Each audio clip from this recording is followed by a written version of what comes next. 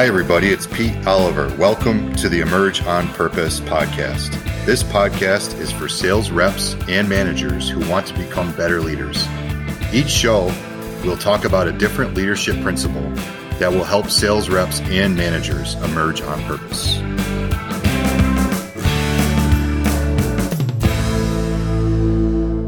Hi, welcome to the Emerge on Purpose podcast. Today we have Cody Manning, VP of Sales at Use Inc. I'm excited about Cody as a guest today. There's a few topics I want to make sure we hit on. One is, what was that journey for Cody when he went from top performing rep to leader? And then two, how do you motivate your people? Cody's a master motivator, in my opinion, and he does a great job of building a positive sales culture. So I'm excited to have Cody join the podcast today. Cody, welcome. Thanks, Pete. Happy to be here. Let's go back a few years to when you made that jump from rep to leader. We've all made mistakes when we made that leap. Would you mind sharing with me one of those big challenges that you had to encounter when you made that leap from rep to leader?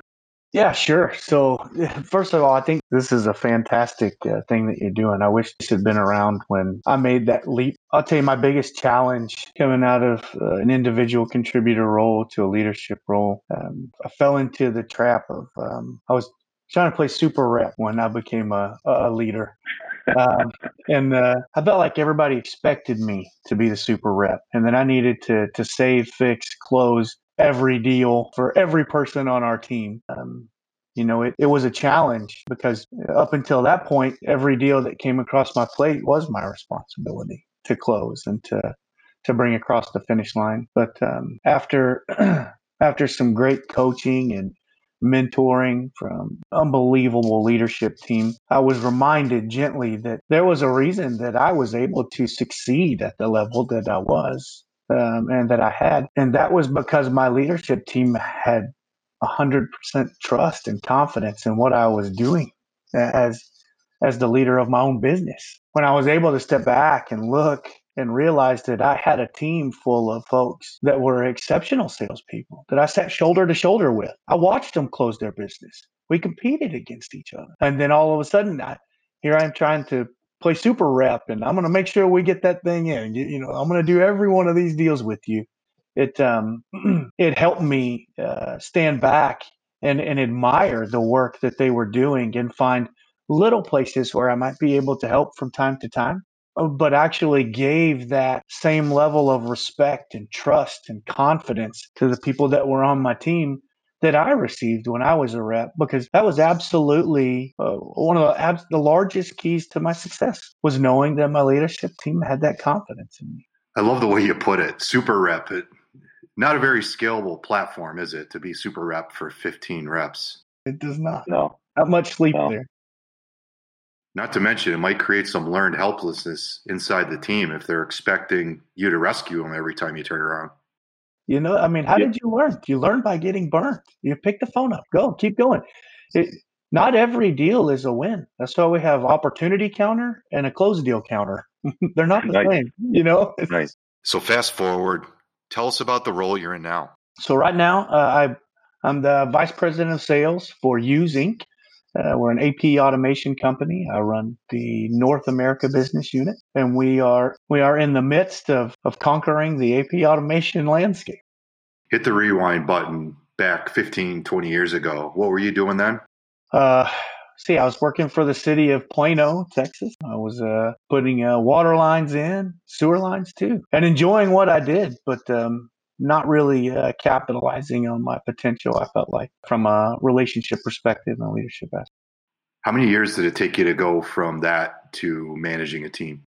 Man, that's a good question. I would say I was in an individual contributor role for probably 6 years, maybe 7. And then I got an opportunity to lead a team that I was actually a part of. So I took over a team that I was actually a team member of when our leader was promoted to another position. That's how I got my first stab at it too. It's interesting when you have to go from peer to manager overnight. That's not an easy transition, is it? That's the important part of how you conduct yourself every day, right? I think that was I think it could be seen as a tough transition, but it didn't seem that way for me. I felt like that the folks that were on our team, we all respected each other and knew what everybody brought. And I felt like, from a leadership aspect, I always tried to do my best to help my leader, even when I was an individual contributor. Step in, Right. help out anywhere that I could, and I think that's true for most good teams, right? Here's a question for you. You go from a peer to a manager and you call your first meeting. What does that sound like? And by the way, not maybe how you did it then, but how would you do it now if you had to do it all over again? What would it sound like? I don't know that I changed a whole lot from that first meeting when I sat down with the team, because one thing that you have to be in a leadership role is honest and transparent. It's the only way to get the buy-in from your team anyway. And that meeting was very simple. I was very humbled and thankful to be a part of that team and to be in a position to lead us down a path to success, and thank them for the opportunity to work with them, and made sure that everybody in that room knew who I was. And I spent that meeting breaking down who I was. I told them where I came from. Even the folks that I had worked with for years probably learned a few things in that first meeting that they didn't know before then. I needed to be vulnerable. I needed to show them who I was and what I stand for and what my ultimate core values are and the drivers for my success, because that's what I'm going to use to drive our success. Cody, I love that. The vulnerability when you get into a leadership role absolutely needs to be there, especially if you're getting promoted from their peer and now all of a sudden you're the leader. I think a lot of times managers believe that they have to demonstrate their authority and make sure everybody knows why they picked you as a boss. But in all actuality, it's the exact opposite of that. There needs to be an intellectual humility there that will create trust with your people. And I think it was really smart of you to look at it that way. I agree. I think the biggest mistake that you can make, I believe, first of all, I've been so fortunate to work in leadership structures throughout my whole career that were some of the most phenomenal human beings on the face of the earth. I mean, people that I've tried to give credit to and will not take it. First of all, you already have the position. You are the leader. There's no reason to go out and tell everybody about how great you are and that you have a job. They already know that there are some folks in their organization that already believes that. But I think that the goal for you, and especially in the very beginning, is to make sure that, number one, that you're 100% approachable. Number two, you are absolutely honest and transparent, and that there is a sense of gratitude and some humbleness in your approach. And that your goal is not to change what they do and make them different people, is to enhance everything that they've brought to the table to this point and to help them get to the next level. Now, part of sharing that story for me is understanding where I came from can give my team that piece of knowledge that it doesn't matter where you come from. It's how bad do you want where you want to be. And if you want it, you can get it. It's just going to cost you more than you think. That's where your leadership comes in. You want to help bridge that gap. Okay, Cody, great segue. Thanks for making my life easy on this end of the interview here. So we want to know where people are going and what motivates them, what their reasons are, right? You have to know that first, right? Yeah, that's a great point. We don't want to overlook that. Sometimes we believe people are motivated the same way we are, but that's not always true. So in your role as a leader, can you help us get behind the curtain to understand what our people's motivators actually are? Okay, so first step, I tell them who I am and what my motivators are, right? And what do you always say? Ask, don't assume. It is the absolute rule of thumb. I believe that exposing yourself to the core level from your goals and your drivers is the number one way to get people to feel like it's okay to be vulnerable. You are vulnerable, and then they can be as well. I'm a firm believer in the vision board exercise. I've done a vision board or goal board or whatever you want to call it for the last 15 years. And it started really small. I remember, one of the first things I ever did was print off a picture of a watch. And I had it right in front of me. And I wanted that watch. And I was on a team really, really early in my sales career. And I remember that another team on the floor, if they did good, their boss bought them one. And I wanted one. And I didn't work on that team. And there was a time that the leader of that team walked over and saw my picture on my desk. You want one? Man, you've earned one. You should get your boss to buy you one. Nope, that's not the goal. I don't want anybody to buy it for me. I want to be able to get this watch and have no impact at home from what did you just spend that kind of money on? So it was my driver. And after that, I realized that seeing what my goals were was powerful, and being able, and it morphed, it changed. I started to change the way I built this vision board and started to add not just the things that I was striving to accomplish, but also the reasons for why I wanted to accomplish them. And so that's the story that I tell to the team to get them to understand who and what drives me. And that's the exercise that we do as a team. So I'll give you an example here at Hughes.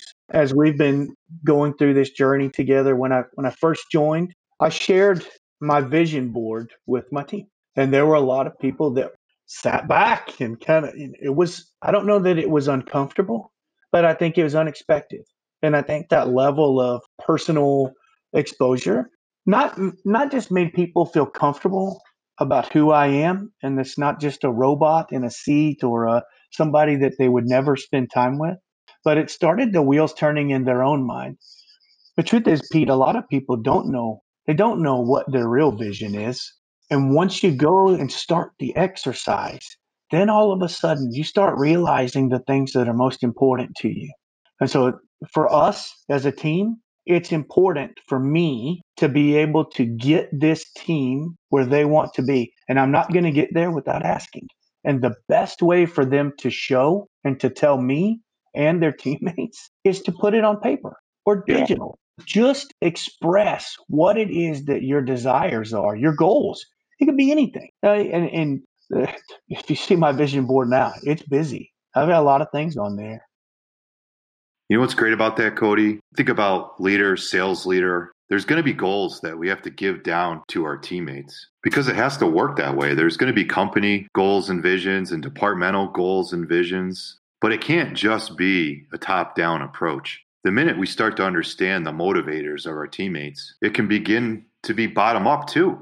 And when those two things are in synergy, now all of a sudden you've got a culture that supports each other from top down and bottom up. And there's no way we're going to figure that out unless we ask them. No, I agree. Right. That's it. You got to ask. Ask the question. Gotta ask. Tell me what motivates you. What's your driver? Find that out. And if they don't know and we assist in that process, that becomes pretty powerful too. I think a lot of us are used to having goals given to us and we become a part of somebody else's plan. And it's pretty awesome if we become a part of our own plan. And if you're the leader that helps your reps down that path, maybe it's a 1% shift, or maybe it's the first time they ever thought about building their own plan. That's a pretty awesome thing to be a part of. Right. And you talk about immediately coming in and making an impact on your people. If the only thing that you ever did was get them to realize that if they're not working to make their dreams come true, they're working to make somebody else's come true, then you've already left them in a much better position than they ever were before they met you. And that's the whole goal of being in leadership anyway, right? To get these folks in a better place than where they were when you started. Yeah. I mean, it's got to be some of their goal because I don't think any of us got into leadership to make more money. We tend to make less than we did as a rep. Yeah. This is the position to take for less money and more hours. Sounds like fun. It sounds like fun. It is fun, though, actually. It is fun. It is.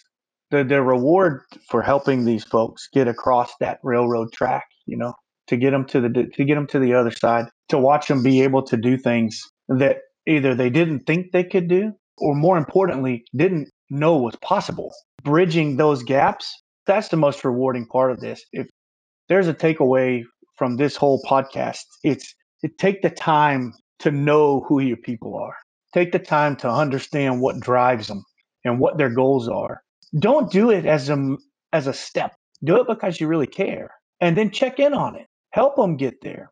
Realize if you've let them down in helping them get to that place. And then circle back. Say, hey, look, I don't know that we even made any progress. I know that you really want to have that lake house, but I'm not sure that I've even asked you in the last several months, how far you've gotten on that. What does it look like? What else do we need to do to help you get there? That would be my takeaway for any emerging leader. It means so much more to take the time to understand who your people are and what motivates them than you would ever think. And if you have any questions and you wonder if that's true, think about the last time somebody in a leadership position asked you about what your goals were and what you wanted to do and where you were going to go and what your drivers were and how that made you feel. I know how it makes me feel. And that's the feeling I want to give back to the reps. You know what, Cody? I can count on one hand the times in my career when one of my managers asked me that question. And that's a shame that that's the amount of times that it's happened. But when the question actually came to me, I can actually visualize where I was, who asked me that question, and how it came about. So there's a lot of power in what you just said. It's one of those things, like, if you are a leader, it's got to be in the first 30 days when you're sitting down with your reps. 100%. I believe it's the first thing that you do is to explain who you are down at your core level. And then you find out who these people are that you're leading. I'm the same way with you. I remember the first time that I brought a person who asked me what my goal was. And I told them I wanted to put my family into a different location. We wanted to move. And I can remember bringing him to the house and turn around and thanking him. Like, this is it. This is the one. This was it. Like, yeah. And you helped me get here. You helped hold me accountable to the things that I had to do to put myself in a position to do this. So thank you. Cody, one other myth here I'd like to debunk for the listener. I think we overvalue money a lot of the times. And yes, we're probably money motivated, but it's not necessarily the money. It's what we're going to do with the money. Or we could be motivated by growth, by recognition, the team elements of the role. Yes, money's important, but if we're not asking in addition to that, what else drives you, then I think we're missing the boat, even with sales reps. Sure. It's not about the money. It's about where they want to be.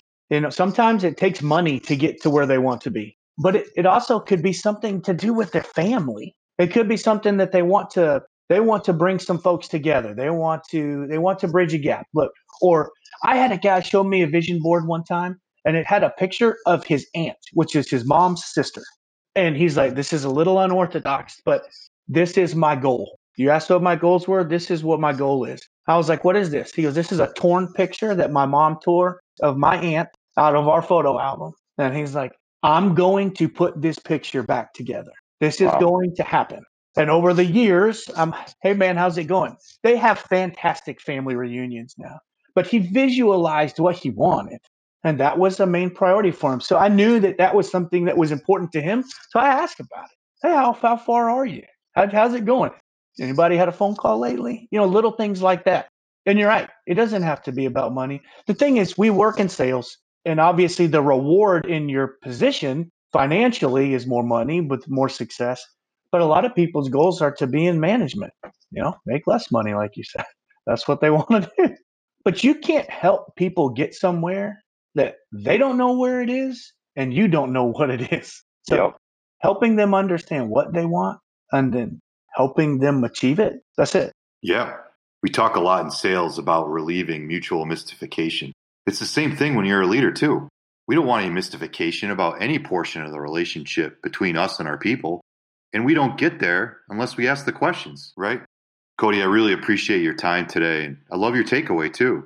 If there's one thing that we might want to do as a result of this conversation, it's to make sure we're asking the questions to understand what motivates our people. And if you want a good exercise to learn more about that and help your people gain more clarity in their own motivators, then leverage that vision board exercise that you mentioned. Awesome, buddy. I really appreciate your time. Thanks a lot for joining. Thanks for having me. Thanks for doing this. Thanks to you, our listeners. If you would like to support the Emerge on Purpose podcast and help us spread the word, please leave us a 5-star review on Apple Podcasts. You can also subscribe to the Emerge on Purpose podcast on Apple Podcasts, Google Podcasts, Spotify, or wherever you're listening right now. If you want to reach me, by the't can. LinkedIn.com/in/SailfishPete. That's SailfishPete.